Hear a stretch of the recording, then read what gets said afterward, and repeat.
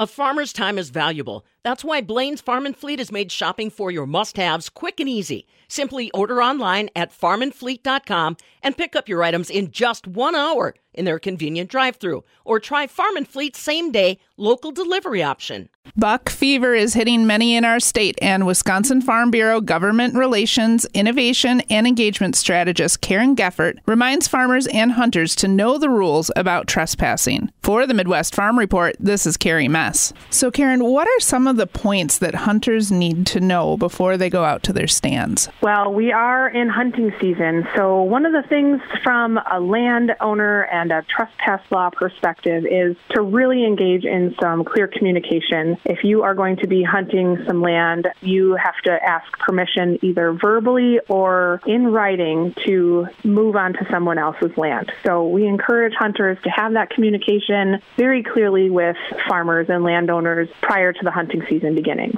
I think sometimes it happens that, a hunter may ask one person at the farm, but maybe that's not the right person to ask. Is there a good way to suggest for hunters to make sure that they are talking to the person in charge? Yes. So when hunters approach a farm, you definitely want to ask for the farm manager or the farm owner to make sure that you are talking to the person who can give you the authority to access that farmland. If a farmer comes across someone who is trespassing, how should they handle that and who should they call? So obviously clear heads prevail here, and there can be some high stakes when we find people on land where they shouldn't be. But if there is a farmer who finds someone on their land as a trespasser, they should call the local sheriff's office. So it kind of makes sense, you'd think, to call the DNR warden, but they don't have the authority to investigate trespass complaints. So it is your local county sheriff's office that should be called. So what happens if, say, you're hunting on land that you're allowed to be on and you shoot a deer and it goes on to land that you don't have permission to be on? You have the responsibility to follow the deer, but what do you do? Sure. So you do have the responsibility to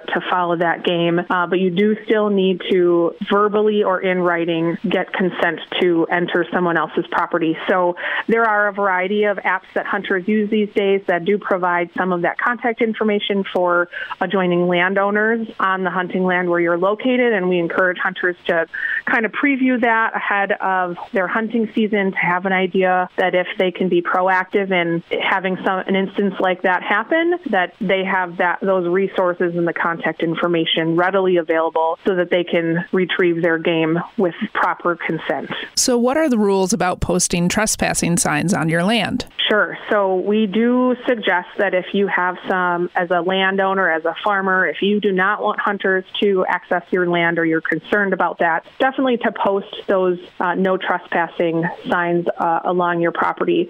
There is no requirement for the most part for the no trespassing signs to be posted. It is the law that if this is not your property and you don't have permission to access that property, that would be considered trespassing. There's no requirement for the signs to be posted unless there is private land that is essentially what we call landlocked within public land. So imagine you have a great big rectangle and in the very center is private land and it's completely surrounded by public land. That land, the private land, would have to have no trespassing signs posted because of the situation of it being landlocked within public land. Karen, do you have any other tips for farmers and hunters as we head into the busiest part of gun deer season? Yes, that is upon us. So again, that preliminary early communication and conversation between hunters and farmers, it goes a long way for hunters to approach farmers, make sure you're talking to the right people, but also acknowledge at this point in time of the year, farmers are really busy. So keep that in mind as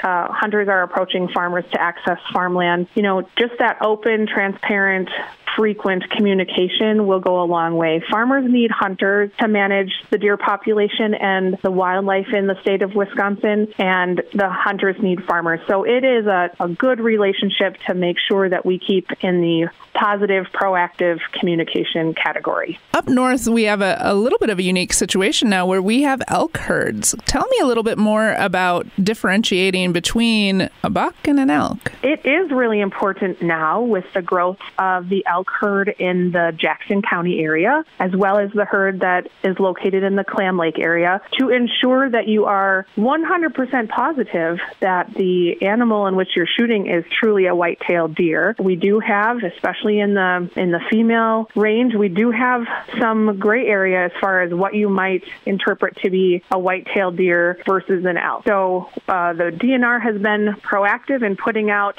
some literature and some public service announcements on differentiating between elk and white-tailed deer. And we just encourage, especially in those areas of the state where we do have elk, to just be very diligent on identifying your animal before you shoot. Going back to Hunter Safety 101. That was Karen Geffert from the Wisconsin Farm Bureau sharing more about trespassing rules and what we need to keep in mind during hunting season. For the Midwest Farm Report, this is Carrie Mess.